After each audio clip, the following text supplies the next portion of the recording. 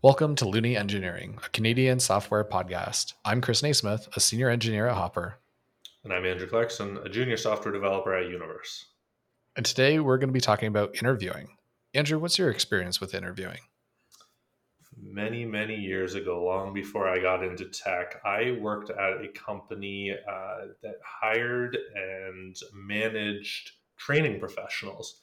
And as a recruiter there, I was doing the whole gamut of it. I deal with the ATS and bringing in, posting ads, bringing in candidates, actually speaking to people, selecting them for interviews over the phone, in person, right through the end to extending them an offer.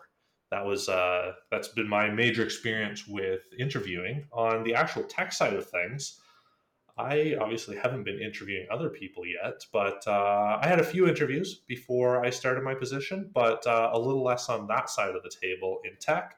Piles of them before tech, though, as a chronic job humper before I got here.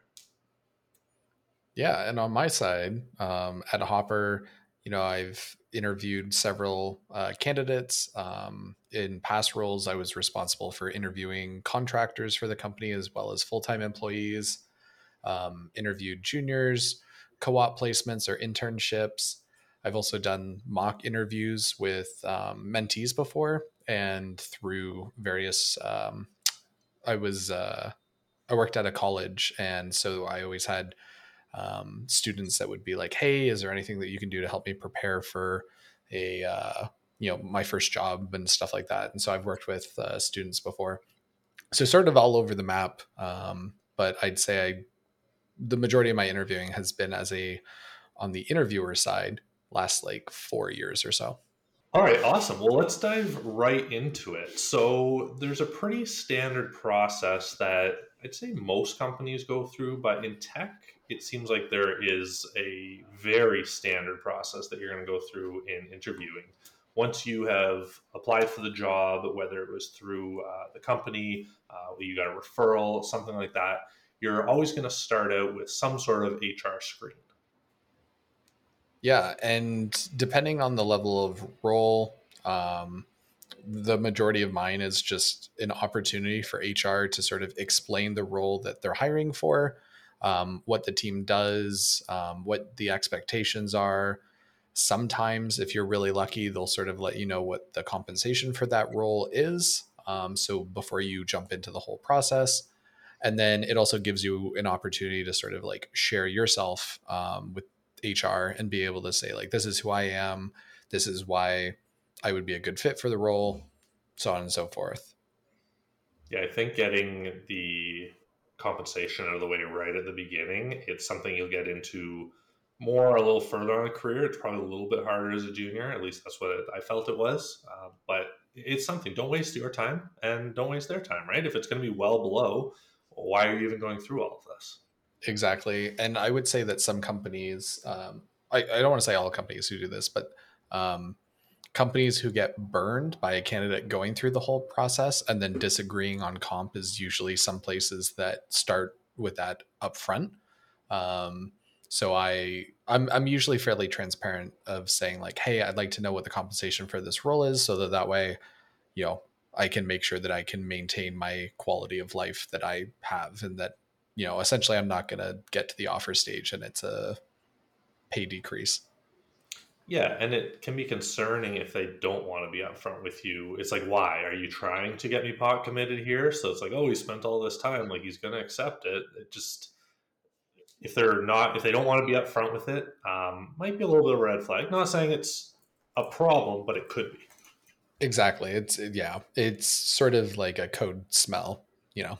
Um, but so Andrew, when you've interviewed for tech roles, what was the sort of like HR screening like for you? The HR screen for me was very much just a like, are you a real human being? Are you a person? Are you the person who sent the resume in, who applied for this? Are you the person that was referred to this position? And they just want to confirm things like it might be like where you live, what your citizenship is, all the things that they cannot bend. So maybe it's they can only hire people that live in Canada, or maybe it's they can only hire people of, I can't think of any right now, but there's specifics that I'm totally blanking on here. Help me out here. Yeah, we've had not just country, but even certain states. I worked at a Perfect. place where they weren't able to hire people in Florida just because of Florida tax law. Was a good example. Yeah, and another one that's now coming to me with citizenship, they might not be able to hire people on a visa. And if you are on a visa, you want to find that out right away because it's so important that you move quickly in order to land that job that there's no sense in wasting that time. So that's actually a good question to ask from your side. Can you hire Yep. people that are in my specific situation? And then sometimes one other thing that'll come up during the HR screening is how much time it would take you in order to put in your resignation at your current place. A lot of interview processes take time, and just being able to know at the end of it if everything goes according to plan. Is it 2 weeks? Is it 4 weeks? I think it can come up multiple times in the process, especially once you get to the offer stage. But in the past, I have had screenings where they just want to know, hey, if you're interested in this role, just so that we have it documented in our system, what would be the timeline that you're looking to move? Is it something where you only need 2 weeks at the end, or are we talking like months? Yeah, and there's a bunch of things to be considerate of on both sides for this one. If you tell somebody that you can come there immediately and you are currently working, that can be a big red flag for the company about you. Wait a second, you're willing to just bail out on this company that you're at right now with no notice, really? If you do it to them, you'll probably do it to us. Yeah. That can be a problem. Yeah, it's definitely one of those you have to play it. Um, Yep. Depending on if they say, "Hey, I'd like to give 2 weeks notice to my current employer to allow them time to offboard," that's fine. If you say, "I can start tomorrow," the question is why can he start tomorrow? Is he actually employed? Is he just going to dip on? Yeah, uh, Yeah, there's. Go ahead. and this needs to align with your resume. If you are currently unemployed, hell yeah, you can start tomorrow. That works absolutely. But yeah, and the more I think senior you get in your positions, the more careful you're going to need to be about that. Absolutely. So after the HR screen, typically what'll happen is they'll schedule a new interview, and it'll be a behavioral interview, commonly with the hiring manager. So first question is what would a behavioral interview be? What is it? A behavioral interview is where they're actually going to find out a little bit more about you. It can be a little technical, but the standard kind of definition of a behavioral interview is they want to know how you respond to certain situations. So, this might be how you've dealt with problems in the workplace. It might be how you've dealt with good things in the workplace, especially as a manager. They're going to want to know, like, how do you celebrate things? How do you treat your people? How do you work under pressure? Different things like that. Yeah, and a big one for that I've seen is how you work in a team, because in a lot of places, you're not coming in as just a single person, you're going to be working with others. And so being able to make sure that you're not toxic, that there's no issues with like ego or anything like that are kind of big ones that come up during the behavioral interview, and ultimately making sure that you would be a good culture fit for the company. Mhm. Because, yeah, you don't want anyone to come in and just end up destroying the morale of the team. Sure, you might be a good technical fit, but in a lot of places, people would rather good culture fits with um, let's say not as strong technical ability, because they can teach you that technical ability. It's really hard to unteach someone to be a dick. Yeah, I think that's becoming more and more prevalent and important as a lot of these tech companies are growing more and realizing that it's not just about the tech; it is about the people. And if your people are happy, you're more productive and more efficient. And when they drop that guy in, that's not ideal to work with. All of a sudden, the morale of the rest of the team goes down. And then, sure, you hired a 10x developer, but they've pissed 20 people off. Yeah. And the difference I find when it comes to the behavioral interviews of more like junior focus versus more senior is it's also a good opportunity for being able to talk about the projects that you've worked on, and ultimately what gets you excited in tech.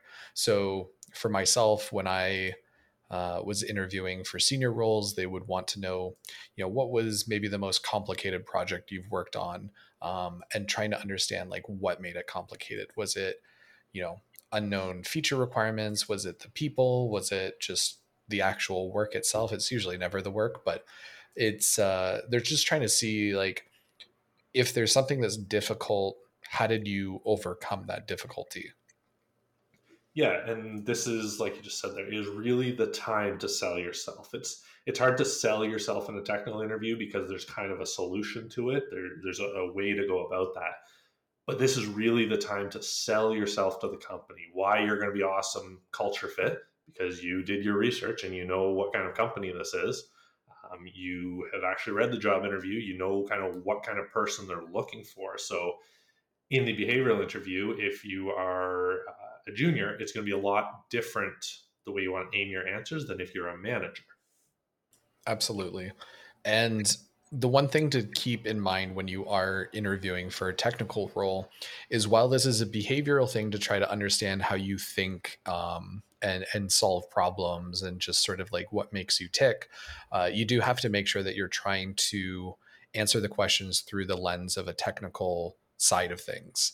Talking about maybe as a junior it's again harder to do this, but if someone is asking you, tell me about a time that you had a difficult coworker, and you start talking about, you were a customer service representative, and you had a really difficult coworker because they just talked all the time and it made it hard to get your work done, probably less relevant. Hopefully, you can have something that you can lean off of.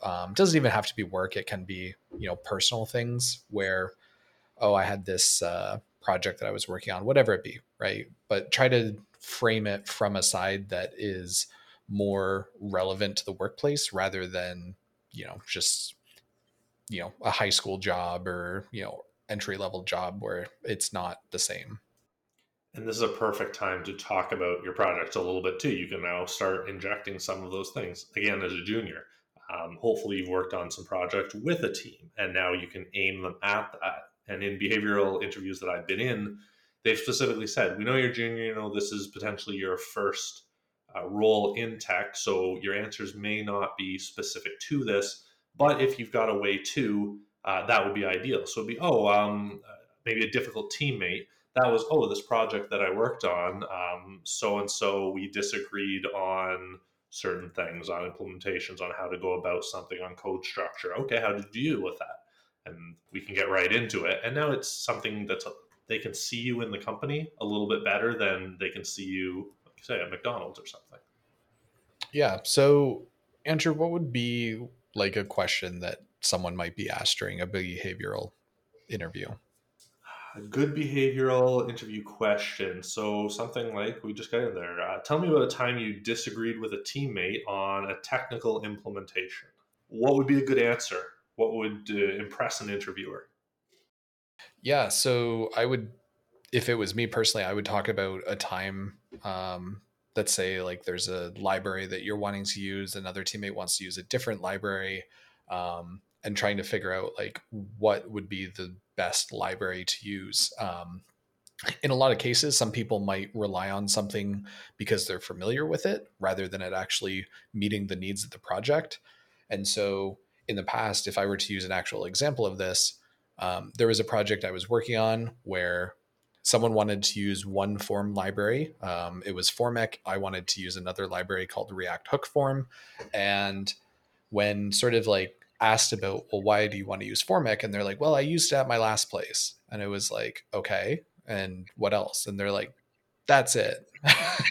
And so what we actually did is we sort of looked at what made sense for the project. We looked at everything from like how popular is the library, what's its sort of release cycle for either bug fixes or new features, all that sort of stuff. And then ultimately deciding on what was the best for the project, because that's the thing is you can learn new things. Sometimes people will just like lean heavily on stuff that they already know, and so it was just making sure that what we were choosing was the best thing for the project. I love that answer. specifically because it follows the STAR format, which all of us who are interviewing should be very familiar with. So Chris went through, he set the scene, situation, he gave the details of what was going on. So when you're asked a behavioral question, the interviewer has no idea what you're talking about. So you need to tell them what you're going to talk about. We're going to set the situation. Next one is task. What was your responsibility in that situation? So Chris talked about what was going on. What did he need to do in that situation? It wasn't about the other guy. It was about him. It was this is the library. This is what I want to do. And then he talked about what he needed to resolve. The action. He talked about what steps they took to address it. He went through. They had a discussion. They looked into the different libraries. They found out why the coworker wanted to use that library. Then they got a little bit deeper into it, the actual implementations of it, the upkeep. Is it an actually actively maintained library? And then what was the result? What actually came of all of this? And that was, we had decided on this library for these reasons. And by going through each of those steps, you're really able to set the stage for an interviewer so they can understand, they can kind of put themselves in that situation, they understand what happened. And at the end of it, they could see why what you did was great. And this is something you should practice. A bad answer to something like this would be, oh, I worked on this project and we disagreed on the form library that we wanted to use. And it was like, okay. Sometimes they'll have to ask for more clarifying. So how did you end up solving it? Oh, we went with the library that the other guy wanted because he cared more. Like not answering the question, not trying to be able to determine what the impact was. Like you don't have to always present an option in which you quote won on a That's disagreement, right. but showing how you came to a compromise and that it wasn't just you falling over, having a bit of a backbone in order to argue your case. And even if you lost, which I would probably say in an interview might be better if you have a good example of a time where you sort of caved in or came to the other person's side, because it'll show you in a better light of not everything has to be your way. But just making sure that you can explain the impact of what your actions are. You're not just doing stuff blindly. You're thinking about its ramifications on a project and being able to work in a team environment and not just be that sort of like lone wolf. That is what makes a good answer versus a bad answer. Yeah, and it also describes a few other questions that you're going to get. So I want to pass along some things that I did, some good advice on dealing with situational questions because, behavioral questions. You're probably going to run into this. The chances of not going through a behavioral interview these days pretty low. But there's something that you can very much so practice, just like your technical interviews. And you can do things, jump on Google, look up the 50 most common behavioral interview questions. There are lists of them out there. You can do top 10, top 20, top whatever. Go through them and don't skip over one just because it feels irrelevant or you don't like it. Go through them and write out an answer for every single one and then practice telling those stories because they shouldn't sound rehearsed. It shouldn't be like, oh wait, I forgot a thing. But you should have told these stories before. You should be familiar with these stories. It is your story. You can go in and blindly do this, but if you've actually thought it through, there's a much better chance that you're actually going to give a good answer that doesn't leave the interview being like, huh, and having to ask you all these follow up questions. A good follow up question, you know you're doing a good job if they're follow up questions because they want to learn more about something you did there, not because they don't understand. Yeah. Yeah. It shouldn't be to clarify because your answer is so vague. Okay, so you've done the behavioral questions, you've crushed it. They think you're going to be a great culture fit. They're excited to work with you, but we're not there yet. What's next? Yeah. So next up would probably be some form of a technical interview. This is so, the first interview with the screening is with HR, second one probably with the hiring manager. When it comes to technicals, it could be the hiring manager again, or it might be a member of the team or another, software engineer within the company. So, there's a couple different ways that these can occur. I've had, live coding where you do pair programming with the other engineer on the call, you work through a problem together, whatever it be. um, Another thing could just be a more challenge style. So instead of maybe working on, I've had where they say, hey, fix this, there's a bunch of bugs here, let's fix the bugs, or let's build a component that can do this, and sort of showing like practical skills. But you also have sort of like leak code hacker rank challenges where it would be, using different algorithms or data structures in order to solve problems. Those ones are more, computer science theory type stuff. Probably not as relevant to what you're going to be doing day in, day out, but can be used as a way of determining your proficiency as a software engineer.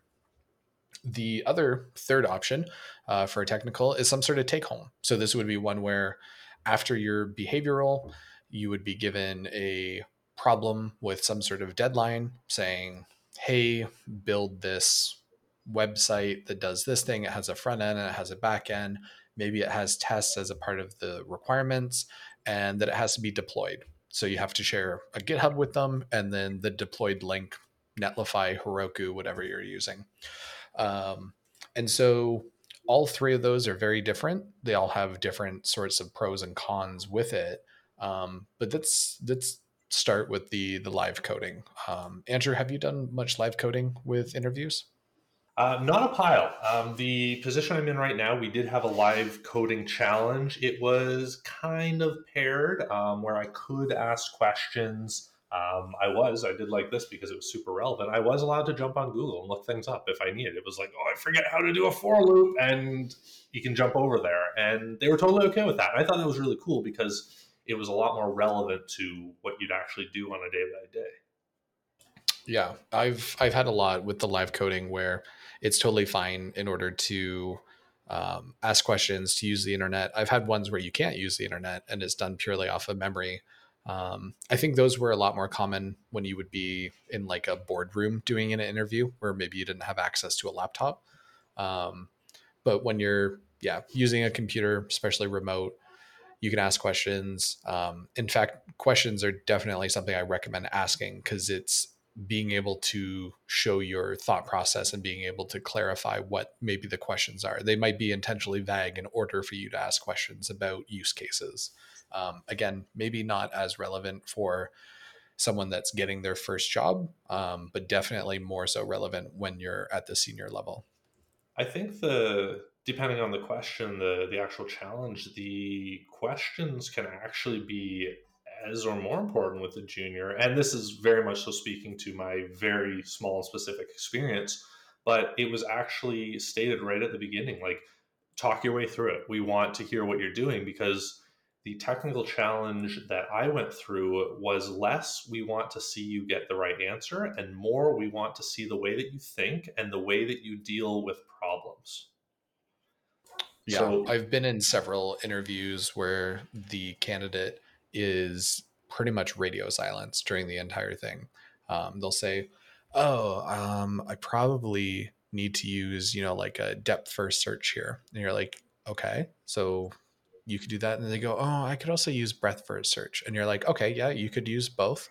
And they're like, "Oh, um, I think I'm gonna do depth first search." And you're like, "Okay," and they're like, and then I and you just see them like typing. There's no thought, there's no, they could have an example diagram of depth first search open on their other monitor and they're just typing out what's there. mm, What is important is being able to explain what you're doing. And it's like, okay, if you're doing a depth first search, fine, that's great, but explain to me how it works as you're going through it. You go, oh, I need to have like an iterator and I need to keep track of, where I've gone down and all this sort of stuff. And you can start explaining how it works because you're not trying to explain it to the interviewer because they obviously know the solution. They're giving you the problem, but you need to be able to show your understanding of the problem and what the solution is. and more so by having that kind of, let's say, open line of communication, it leaves you open to communicate. You can actually ask questions, or maybe if you're stuck on something, some places you're going to have no chance. Like you're not allowed to ask questions. The interviews are not going to help you, but it's never going to hurt to try one way or the other. If you are stuck on something, or if you're unsure, you could be like, I'm kind of thinking this, like, am I on the right track? Or what are your thoughts on that? Especially if it's supposed to be a little more collaborative. Like, take Yeah. everything you can get when it comes to that. Yeah, absolutely. A specific live coding that I've done is it is recommended to look up documentation Mm. as a part of on our side. We don't explicitly say at the beginning, look up documentation, but it's one of those things, those are things that we are looking for because the problem that we have is with a specific library. So we don't expect the candidates to come in knowing that library, you know, perfectly. We don't even expect them to know it at all. But we say, like, oh, hey, I want to look up what is the props that are expected on this component. And so we'll look it up. We'll look at the API and it'll say, oh, this is what's expected. Oh, we're passing the wrong object to it. Or, we're passing it as a string and it's expecting a number and, that causing problems. So that's definitely, you know ask questions, get clarification. Don't leave anything to be assumed. You want to have as clear of a narrative as possible for both your train of thought and the problem that you're trying to solve. Yeah, if you're gonna walk out of that interview and have like all these things like, oh, I should have done this, should have done that, like that stuff's gonna happen. But anything that's right there at that time, get it out there. The worst they can say is, oh, I can't answer that. Yeah. And when it comes to a take home, this is where it can get really tough is during a live interview, you have the ability to explain your thoughts. A take home, you don't have that. And so sometimes you have to use various methods of being able to communicate what your train of thought was at that time. So, one example could be commit messages. If they're going to look at the commits, the other thing could just be comments in the code, or it could even be, I'm trying to think, like maybe like UI elements. I don't, probably not as relevant, but mostly comments and git commits would be hugely important for sharing what your train of thought of was as you go through it. But when it actually comes time for, let's say, like evaluation of a technical, a take home is usually followed by an actual, it's so you do the take home. It's not, during the interview, and then you'll have a follow up where sometimes they'll discuss the results of your take home assignment, and that's where they'll start asking you questions. Well, why did you solve it this way? Or, was there anything that you felt you could have done better? Or if you, instead of spending a day on this, or not a day, let's say instead of spending like a couple hours on this, if you were given a week to work on this, how would you have tackled it differently? And explaining how your code works, because that's one of the things that I find is nice about a take home is it gives you that opportunity to, you're the knowledge expert about your code. And so it gives you a little bit more confidence in speaking about what you wrote, as opposed to the live coding where, there's already that stress of being under the spotlight and then having to like code on demand can be quite overwhelming. And that's exactly why they're having that follow up is they want to see, did you actually write this code? Do you know what's going on in your code? Can you talk about your code? Did you just copy and paste this off of Stack Overflow? Did you just ask Chat GPT to build it for you? Like, do you actually Did you know what? get someone else to just do the assignment for you, a friend of yours? Yeah. I in less on the interviewing side, but when I was teaching college, it was very common for me to get assignments that were clearly written by someone that had a higher level knowledge than what the students had, or you would get, of course, identical assignments. Hmm. And my go-to every single time is, well, I want you to explain to me what you did here. And usually without fail, I mean, you do have some students who were very high level, but you already knew that going into the assignment that they knew what they were doing. So it would be like, I want you to explain to me what you did here, what you did there. And they would freeze. They wouldn't know how to explain it because, of course, they didn't write the code. Hmm. And so, in a lot of ways, it's actually very similar to being in school. It's just having to explain your work, how did you, not just what's the final answer, but what was the work that led to that final answer, showing it, explaining it, having a full level of understanding of what you did to solve that. Now, to take that one further, what are your thoughts on the take home assignment that has a follow up chat in which they ask you to now let's extend this a little bit further? I think it's difficult. I'm okay with it personally. So I'm someone who, I don't get easily, what's the word that I'm looking for? Flustered. Yeah, I don't as I get flustered and trying to figure out the word. Uh, Oh, really? Is I that so? yeah. I don't get easily flustered during interviews. And so if someone wants me to live code, that's totally fine. I don't have an issue sharing my train of thought and all that sort of stuff. So for me, if there was a take home and they said, great, let's add this new feature, I think the issue can be, I've had take homes where they ask a lot of you to build, and it takes a lot of time. Like, it wouldn't, most take homes will probably take longer than a typical technical interview where you were just live coding, because those problems are made to take 30 to 40 minutes. And then you have some sort of time in order to, you have the introductions at the beginning, questions at the end. But your time box. Whereas with a take home, I have known people who have done 8+ hours on a take home. And it can be a lot. So I think to your question, it depends on what the level of complexity the take home was. But if it was something that's fairly simple, they gave you a shell that's already pre-done, you add in the feature, you send it back to them, and then they say, "Oh, we like this, but now we want you to add something else." I think that is probably acceptable. Um, it just has, knowing the context is really important. And what would you say to as a way of advice to people that are very nervous when it comes to live coding?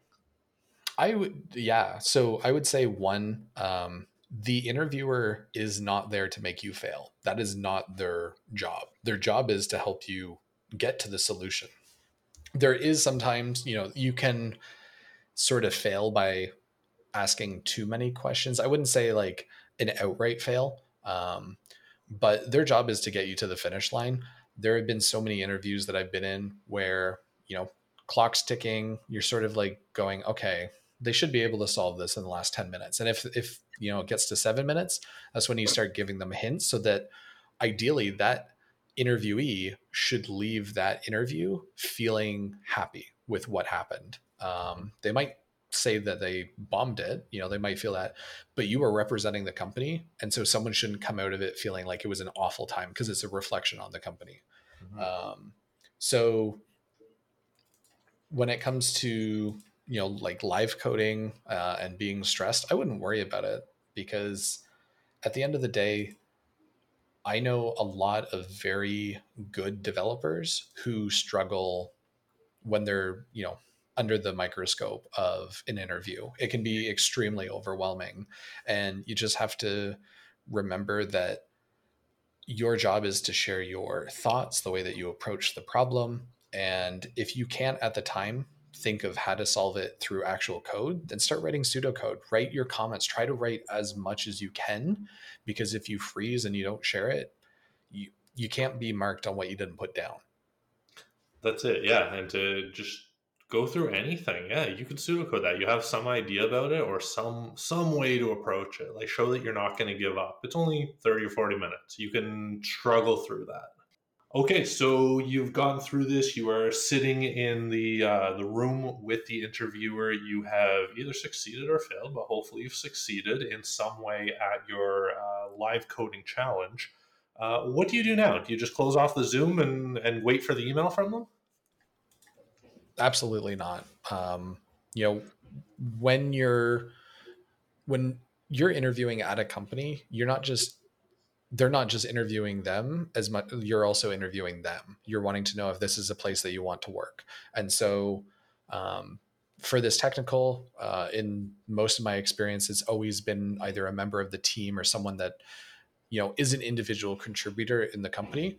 And so it's a great opportunity to be able to ask about like work life balance and how does the team operate? What does the day to day look like? What are the sort of meetings that happen? You could even start getting into, how does the team decide what to work on? Who's in charge of new features? Asking about just anything that you want to know about sort of the day to day is a great opportunity, because one, it shows interest in the role, and then two, it allows you to sort of show what your interests are through your questions. So if you're just asking like, a bad question would be, how much do you make in this role? That questions around compensation are better for the recruiter, and in some cases sometimes the hiring manager, either at the beginning or the end of the interview process. When it comes to knowing about the job, this is the person that you want to ask, like, what's it like working here? Why do you enjoy working here? Why do you still work here? Yeah, it's very important to think about the questions that you're asking, because if you're asking those bad questions that you pointed out to the wrong person, so how much am I going to make here, to the guy who's interviewing you, you're wasting both of your times, as well as you're not very aware of what's going on. You're not.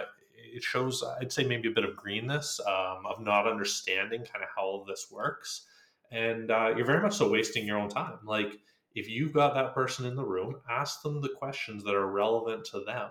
And the ones that you said are amazing. Like, what's work like here? How's the team? Like, that sort of thing. What will we be working on? Who decides on the work? That's so much more important for that interview right there. Get the right questions to the right people. It's so much more valuable. A question that you could ask at any stage during the interview for pretty much anyone is, what are the problems that this team is facing? Why is this role being hired for?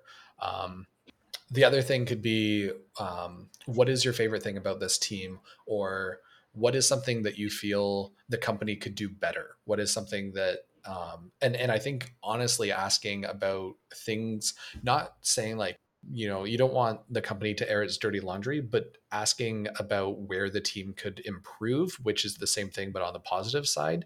It gives you insights into what the team sees as a priority, what is an issue, and the team could even elaborate on things that they're trying to do in order to improve it. So I know a big thing is when things went remote, trying to make sure that the company maintained its culture, and making sure that the employees, you know, had relationships with their coworkers, that were positive, is something that a lot of companies had issue with. And that was something that I asked very early on when I was interviewing during COVID, is what do things look like for this company in a remote environment? Yeah, those totally make sense. And ask your questions. Find out the things you want to find out. I think that's another one. It does have to be the things that you are trying to learn about this company. There's a lot of things you can kind of show off, like you said, but find out the things that you need to know in order to be happy working at this company. So we've gone through the technical, we've gone through the behavioral, we've been screened, we have been interviewed every which way going possible. The long awaited offer comes in. How do we deal with this? How do we make the most of it? Well, the only thing that I would also add before getting into the offer, the technical can sometimes be multiple technicals. That's Mm, one thing that I don't think we've discussed is, depending on the company, and I'm going to share a little bit on my side with Hopper, we have multiple levels of technicals. So we'll have some technicals that are going over, algorithms, some that are going over data structures, some that are going over, just general coding ability.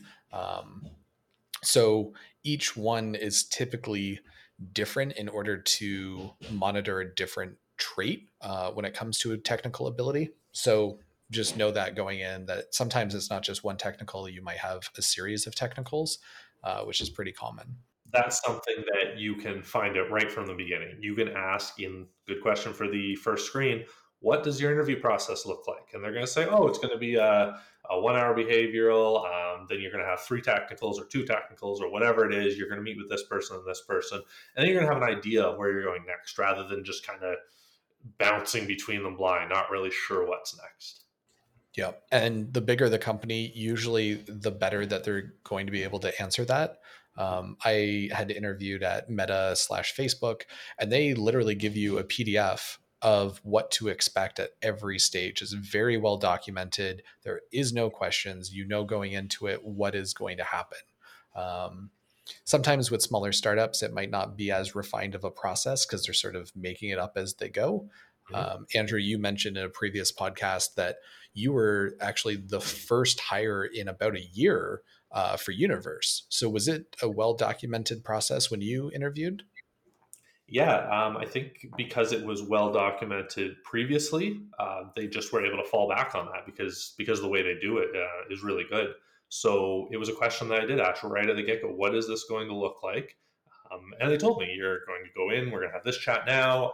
Then you're going to have two 30-minute behavioral interviews, and then you're going to do a live technical coding challenge. And that was really helpful for me because I was able to prepare for them, and that is where I often talk to people that are like, "Oh, what should I be preparing for this technical?" I'm like, "Well, what did they tell you?" Well, I didn't ask. Why not? It's not cheating to find out this information. Like, prepare very focused and very specific, and the more you can get, the better.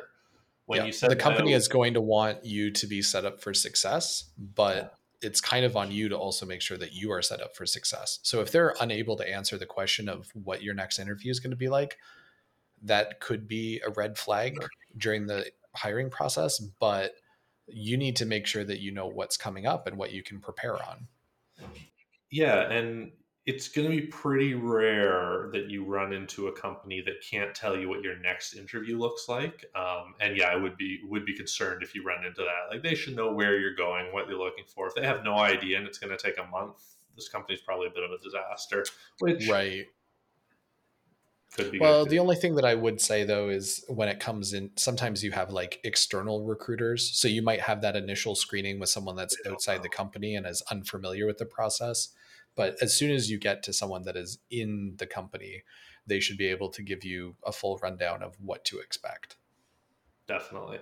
And yeah, ask the questions. Ask so many questions. I think a lot of people feel like they're almost cheating, and it's not. Like, you are here to get something better for yourself, and by hopefully you've at least got the confidence to know that them hiring you is them doing something for the company as well. So everyone Yeah. wins. So again, we've gotten through the HR screen, behavioral, technicals. Now we're at the offer stage. Everything's going great. And so what to sort of expect at this stage is you'll probably be talking to the recruiter who initially screened you. At least that's how we typically do things here. Is you're talking to them and they say, hey, good news. We just wanted to let you know that we're willing to extend an offer to you. Um, and then they say, but what are you looking to make, Andrew?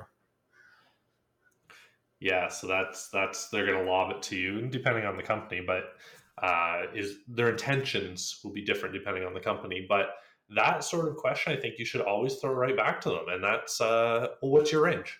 Hopefully, you've talked about it already, but if you haven't, what's your range for this position? Yeah, that's one thing is understanding where you're coming in. Am I coming in as a junior, an intermediate, a senior? And you could say, you'd be like, well, I'd be interested in knowing what level that I'm coming in at. And they go, oh, it's going to be a intermediate position. And you're like, oh, okay, so what is the typical range that someone as an intermediate makes in this company? And sometimes they'll give you a range, or they'd say, what's your number, what would you like to make? I've had some fairly aggressive recruiters Mhm. wanting to get my number. That can be a sign of them attempting to underpay people because they're trying to get them for as cheap as possible. So the one thing that I would say is when it comes to negotiation, try to never be the person to give the first number, So because you heard. if you give the first number, you've already put out there what's it. And if your number is lower than what their minimum number is, you don't frequently get their minimum number, which is higher than yours. Yeah, Um, you really can't win by giving a number first, because if it's No, lower than theirs, you're probably going to get it and you're going to be happy with it. You're going to have no idea you could have made more money. If your number is way higher than theirs, immediately they're thinking, oh, they're not going to be happy with what we offer them. And if you do accept the job, there might even be the question of like, oh, how long are they going to stick around? They want more money. exactly. Um, the other thing that I try to do, this is a personal thing that I do, is asking them what compensation at the company looks like in general. And Mm-hmm. so, because compensation isn't just what is your take home, it can be everything from maybe they have a 401k RRSP matching program, depending on Canada, states, or whatever pension program that your employer has. Could be insurance or health, any sort of bonuses or equity and stock programs that the company offers. All of these are things that are taken into account of how much it costs in order to have you work there. And some things you don't see that money, but of course the company is going to be paying it behind the scenes. You also have to know like taxes and all that other sort of stuff that needs to be taken into account as well.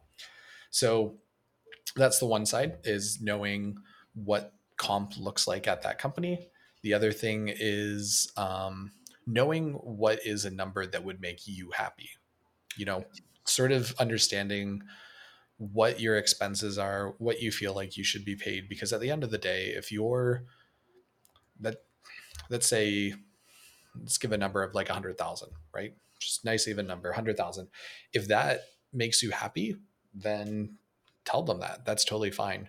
The question is if you found out that your coworkers were making more than that, would that upset you? And you do play this game. Like, if that number makes you happy, great. If you feel like you would be concerned to find out that you were underpaid, then maybe you should do a little bit more research of what that role either typically makes industry wide, or if you can find specific research on that company, then you could say, what does someone at this level make at this company? And that goes all the way back to the beginning. If you just get this conversation out of the way, you know the range that they're talking about. You're both so much further ahead, because when you've asked that and they say, "Oh, the range for this job is 120 to 150,000," and you're sitting here being happy with 100, you're like, "All right, cool. I just might have lost out on $20 to $50,000 just for speaking up," and it can be very uncomfortable. And some recruiters are very good at getting you to talk first and making it uncomfortable. And you've got to think about this. There's no better time to make more money than right now at the interview. Sorry, while you're interviewing, not even so specifically the offer, but while you're interviewing, you're looking to increase your compensation if you're moving from another job and moving up. But you're probably not going to get a $20 to $50,000 raise in 3 months, but you might be able to get more money right now. So that's where you got to be really careful of this. It might be uncomfortable. You might not like doing it, but it's a lot better to deal with that right now than later on down the road where they go, well, this is what you brought us on, what we brought you on, blah, blah, blah. Also, if you know the upper end of that range, you know what you can start asking for down the line. Yeah. And it's one of those things where as soon as you get a little bit of information, you can use that not just in your current interview, but other interviews. So Mm-hmm. maybe you're interviewing with two companies and you're about to get an offer. And one company says, hey, our range is 120 to 150. And you go, great. The other company, maybe you're getting an offer from them and they say, Andrew, what do you want to make? And you already have this 120 to 150 in your pocket from the other one. And you can just say that. You could say, I was talking to another company and the maximum that they are willing to offer for their role is 150. Don't, personally for me, don't share the minimum number. It's not going to work out in your favor. So just say the other company is willing to go up to 150. Yes, that's And a perfect way to do then it, exactly. And then it puts them in a spot where you've given them a number, you've shown your worth because now you have another offer on the table. And they now know what they sort of have to either match or beat in order to get you, which is, a competing offer is always going to be your probably best negotiation tactic, period. Um, If you can't have a competing offer, that's where, trying to do your market research and understanding what your worth and that level should be in that market, because a lot of it is geography specific and level and company and all that sort of stuff. There's so many variables that go into what someone's going to get paid. Yeah, I don't really have much to add to that, but excellent point. Yeah. And then the other thing is knowing, do you want to work for this company? I hope that you answered that at the beginning. Um, but you've gone through this whole interview process and now you're trying to figure out, does it make sense to work here? Am I interested in the work? Am I interested in the people? Am I interested in, the challenges that I'm going to face? Those are all great things that come up at the offer stage. And if you're trying to maximize your compensation, making sure that you can have as maximum value to that company is where you can start asking for higher on that range scale. Um, and when it comes to the offer, I think there's like a second piece that we haven't really mentioned, or you and I haven't even really planned to talk about this. Is, let's say you're currently at a place. This isn't your first job, right? You're not switching careers. It's not your first job, but it's your second job. And assuming you're working at a place, is you might get the counter offer at your current place. You go to put in your resignation, and your work goes, we don't want you to leave, Chris. Like, why are you giving your resignation? You say, oh, I was approached by this company and this is what they're willing to give me. Some places might want you to have a physical offer letter to show them, so that way they're not just taking your word for it. Um, but they're going to say, like, oh, what if we were willing to match? Or in some cases, what if we were willing to beat that? And my personal advice in general is never take the counter offer. It might be great in the short term, but there's probably a reason that you were looking elsewhere. The other thing is if they're willing to pay you that now, why weren't they willing to do it a week ago or 2 weeks ago? Um, you, and this is one of the things of why people can, well, it's been shown people that stay at companies make less than people who leave companies. Right. You've touched on a lot of really good points there that I agree with. The first one, we want to see an offer letter. Too bad. This is what it is. That's when I really say, like, no, it is what it is. If you don't like it, I am coming to tell you I'm leaving. Don't feel that you need to show that hand either. And I 100% agree with, like, there's a reason you're leaving. It doesn't have to be malicious. You might love the company that you're at, and I know, Chris, this is a position you were in. You might love the company, you might love what you're doing and all the things, but there reaches a point where you've got to move on for your own learning.